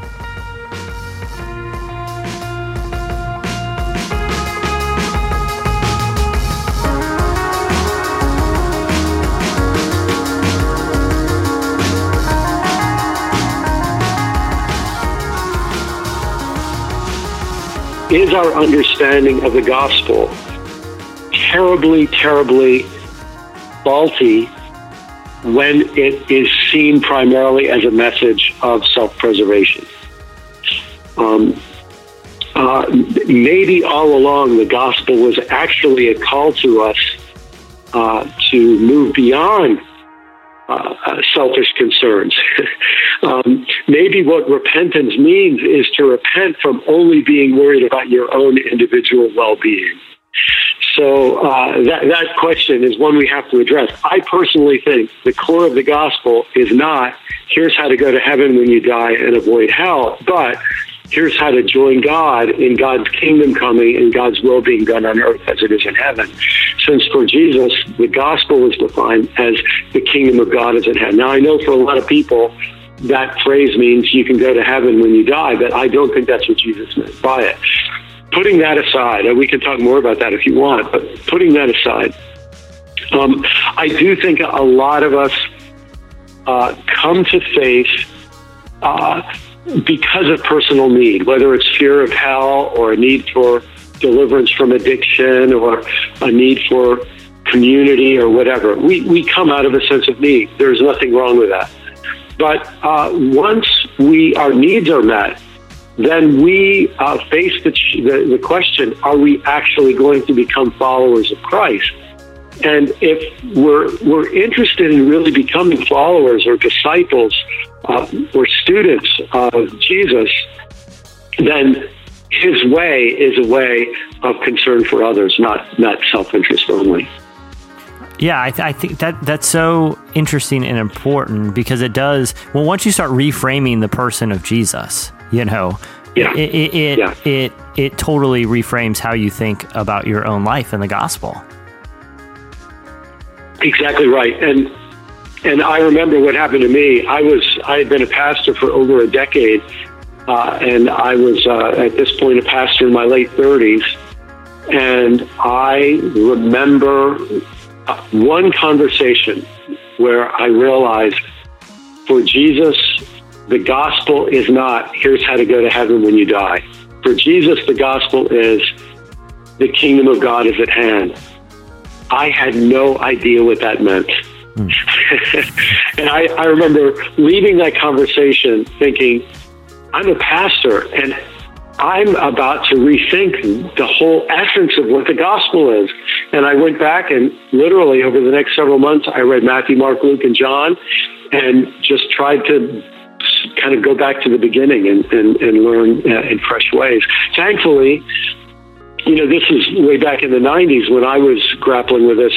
Now, there are so many Christian writers from N.T. Wright to Lisa Sharon Harper to many others who are raising these questions and helping people. And what becomes very exciting to me is to think about what a new generation of Christians will do when instead of being taught a kind of evacuation plan gospel, here's how to go to heaven, and instead they're taught from the beginning a transformation plan gospel. Here's what God is doing to bring healing to the earth, and here's how we can be part of it. part of what I feel like happens during this shift is, and this is, again, something kind of alluded to in the books and a lot of other things you've written is, no longer seeing Christianity as simply just a list of beliefs or rules. And sort of just playing devil's advocate here, mainly as someone who's grown up in, evangelical culture, that raises sort of this ingrained internal warning that this idea of doctrine must be protected, So for someone that wants to make this type of shift, what role does doctrine play, and how should we think about establishing core principles that are inflexible in light of still wanting to think about the gospel in a new way? Yes. Well, first, let me say, I grew up in a extremely conservative evangelical background. You could even call it fundamentalist. And so I understand the fear that people have when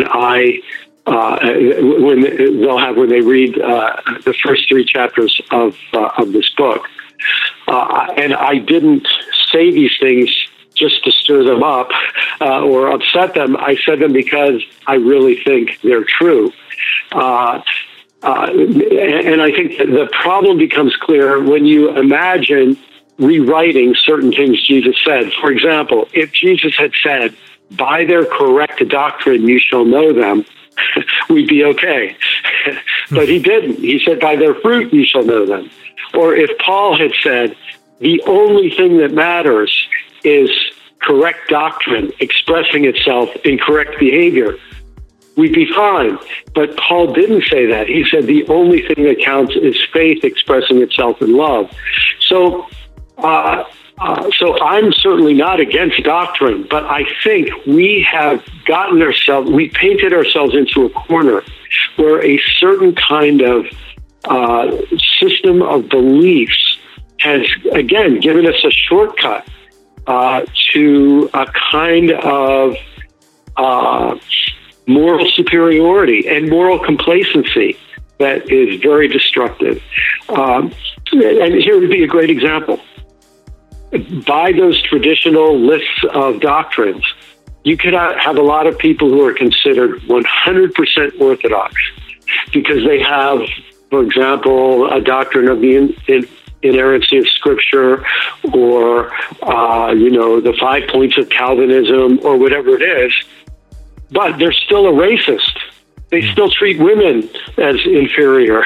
They still are incredibly selfish. They put the interests of their nation above the needs of the orphan and the widow. And nobody ever raises a question because we've defined the rules of the game to be simply say the right statements.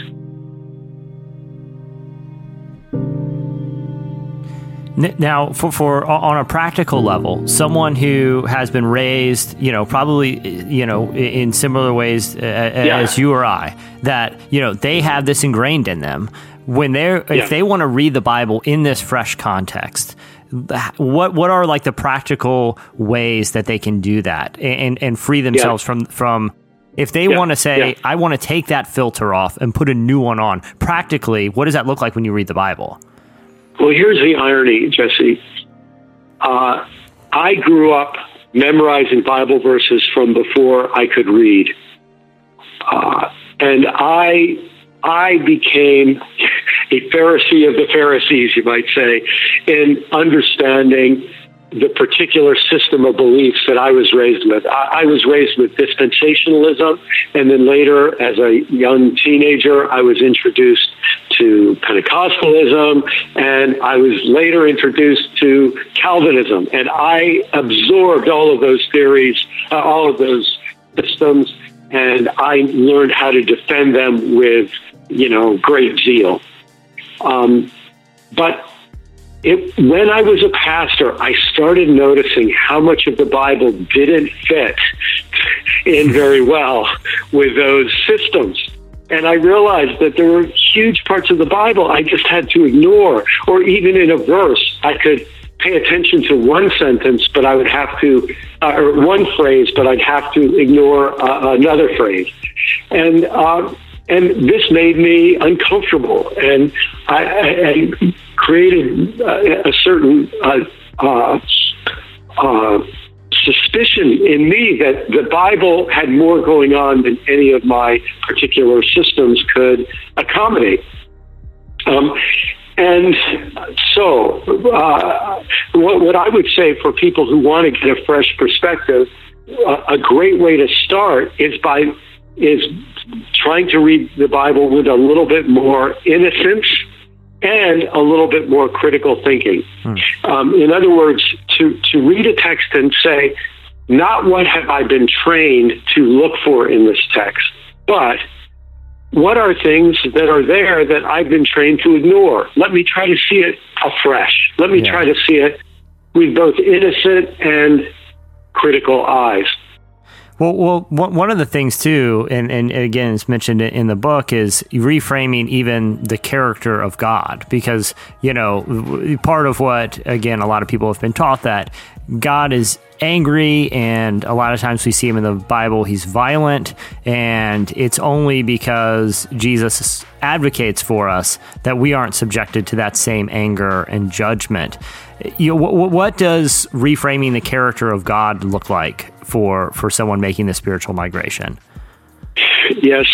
Well, this is one of the most important questions, because if our only choice in today's world is a choice between a violent Christian understanding of God, or a violent Muslim understanding of God, or a violent Jewish understanding of God, in some ways, the differences in details are overwhelmed by the similarity in violence.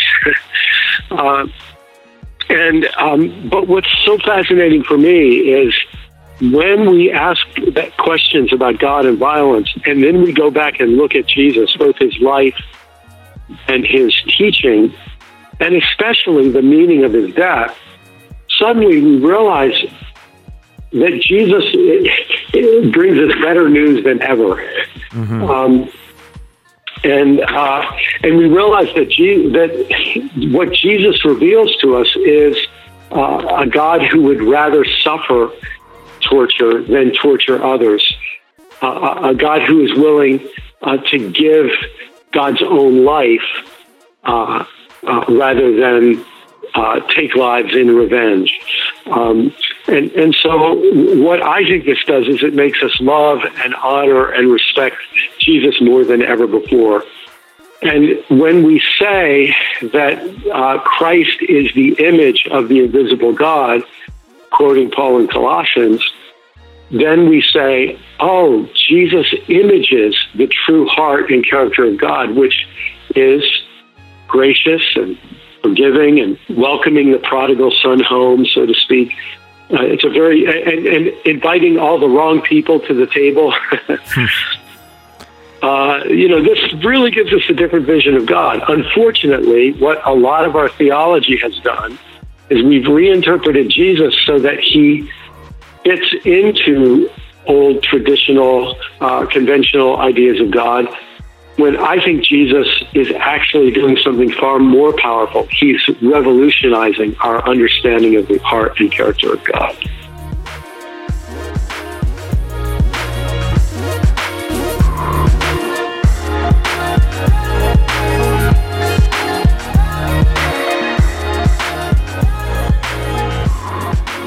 That was Brian McLaren. Make sure to check out his latest book, The Great Spiritual Migration. It's out now. I'm never listening to Relevant again until next week. Here's the deal. I'm not listening to Relevant till after Thanksgiving. That's it. Yeah, your agenda has been pushed far enough. Listen to people I like. Because they're just really upset about Young the Giant still. Young the Giant. That post-truth joke just didn't get enough attention. Yeah. That post-truth joke was underappreciated. I am done. Why is XX not called 20? Goodness.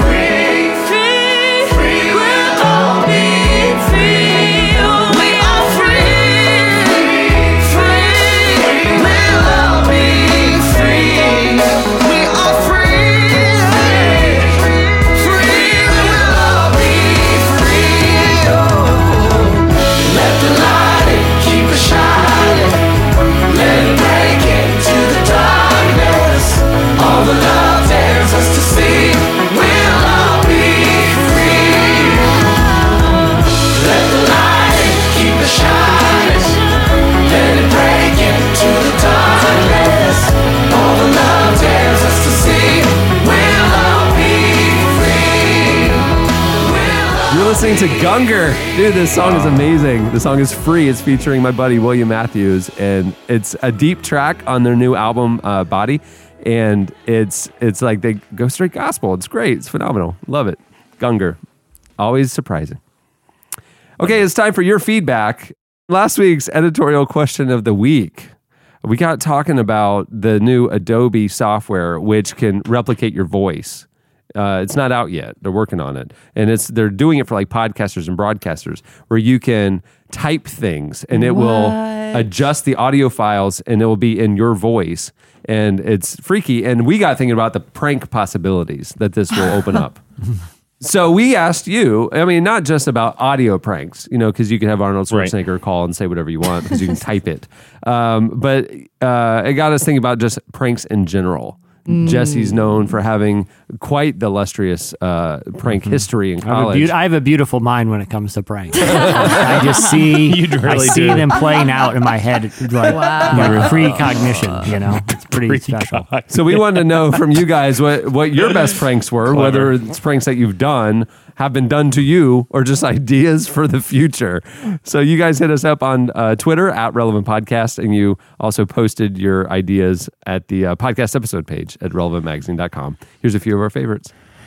David had one that is just spectacular. It's using the Adobe software, which, as Cameron explained, will replicate your voice exactly. Like you can type it, and it'll create an audio version of that. So here's what David wanted to do. After you get a sufficient amount of audio from an unknowing friend that you can use in the software, call them using their own voice to tell them something like, "Quick, I don't have time to explain, but this is you from the future. Terrible things have happened, but you can change that now if you follow these exact instructions." And proceed to tell them a very embarrassing, oddly specific task to do. Hilarity ensues. David, that is brilliant. That is brilliant. I feel like awesome. you're on my level. Yeah. Oh, wow. That's a big, just from one thing. I congratulate him. That was very good. And I want him to actually do it and tell us about it. That means he has to sign up for Adobe Creative Suite in 2017. And you just obligated him to several $100s a month, but Well, that's how good this prank is. Addison had one that's a bit more lo-fi. This one doesn't require a subscription to Adobe Creative Suite. It all requires is some old shoes and Pringles cans. Here's how it works. Some friends of hers at college, their idea was to make it look like people were using the stalls all day long, so that whenever someone needed to use the bathroom, they couldn't because they were being occupied. They used old pair of shoes and Pringle cans to stuff them, and then I guess like pulled socks up, but scrunched pants all the way down to the ankles, locked it from the inside, and crawled out. So it worked for 48 straight hours. No one moved the shoes, and just I guess suspected someone was having some real trouble that day. So they had eaten dinner at Chandler's house and eaten some of his undercooked meats. Undercooked steak. Yeah. Abby Bispo, who I'm going to use Abby's full name because I need to distance myself from this immediately, wrote, "Best prank, I once had a boss that was blind with an incredible sense of humor." Okay. Abby put in quotes. "And I hid multiple talking watches all around her office. I set alarms to go off all day at different times. It took her days to find them all. She thought it was funny.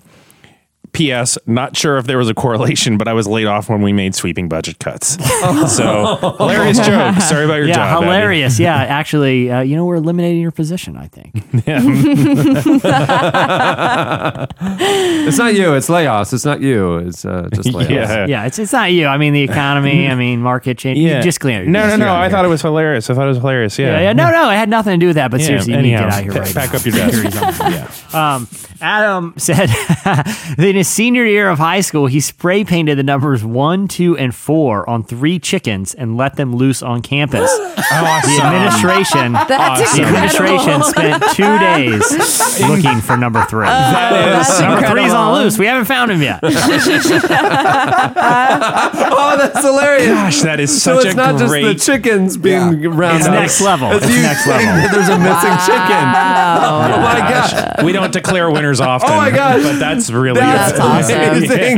Yeah. Oh my god! I like to think that Adam woke up in the middle of the night with that idea and immediately procured those chickens. Oh my I goodness. actually think that with that level of brilliance, it may have been some sort of like personal devotional time. See, It's I just would have. I would have just done. I would have I've thought heard. that the chickens being loose was hilarious enough. Let a I would have chicken thought, go, hilarious. putting a number on them because like they're racing. That I could have seen that.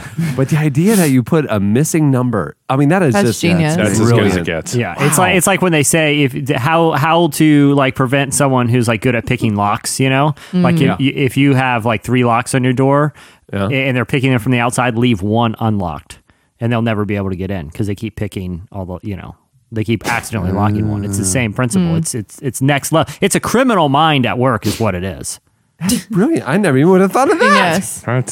There's Great. more feedback. You should join in, and I think you all should be inspired and Absolutely. try these, and they should spread around the country. Yeah. A movement, like an alt-right type movement. Yeah. A Brexit type movement of pranking Yeah. is the next generation's Totally. social statement.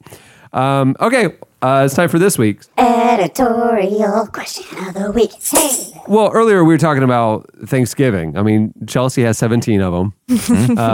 Chandler tries to poison his family. This year, I'm very excited about, by the way, my pomegranate glazed Brussels and sweet potato with bacon side dish. That's a basketball player name too. Right, Jesse?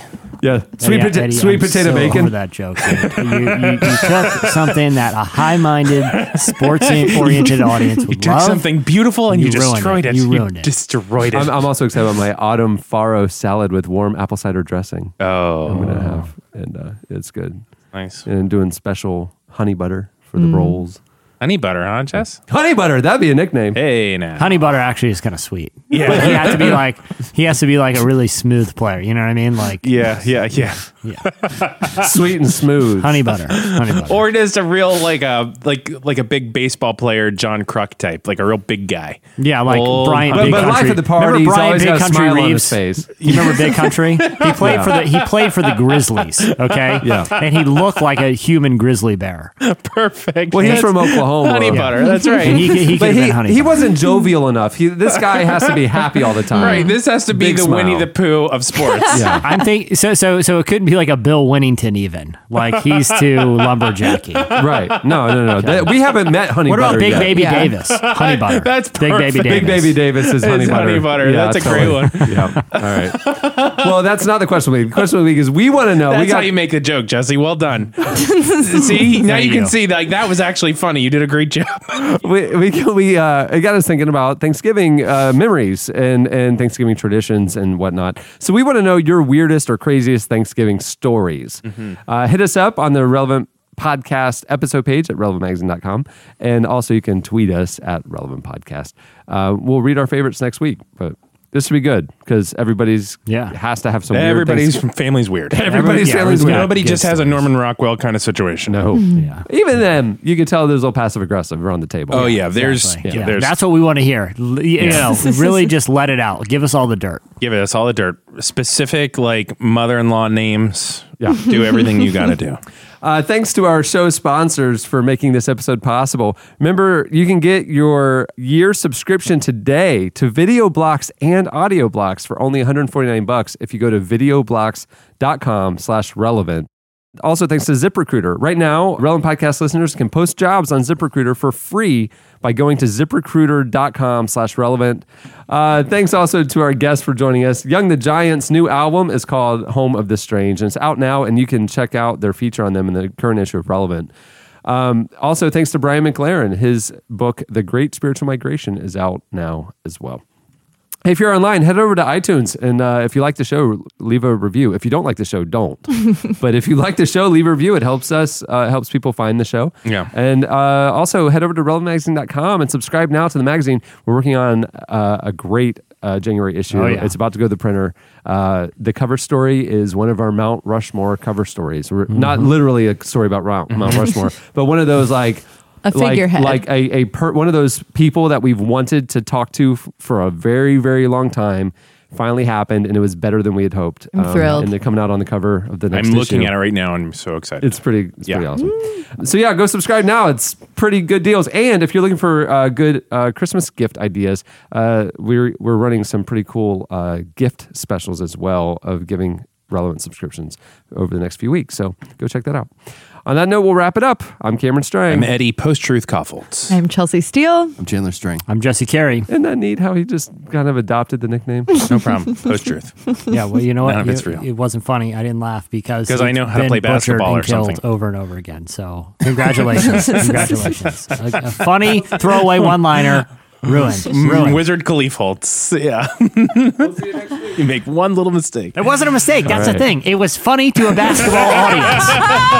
You didn't even know who Bill Winnington was, did you, Eddie? He played for the Bulls and he looked like a lumberjack. So that's why it's funny. I'm done explaining it to you. We'll see you next week. Control. I got that silver tongue. I got that silver tongue. Drives you into delirium. Got that silver tongue.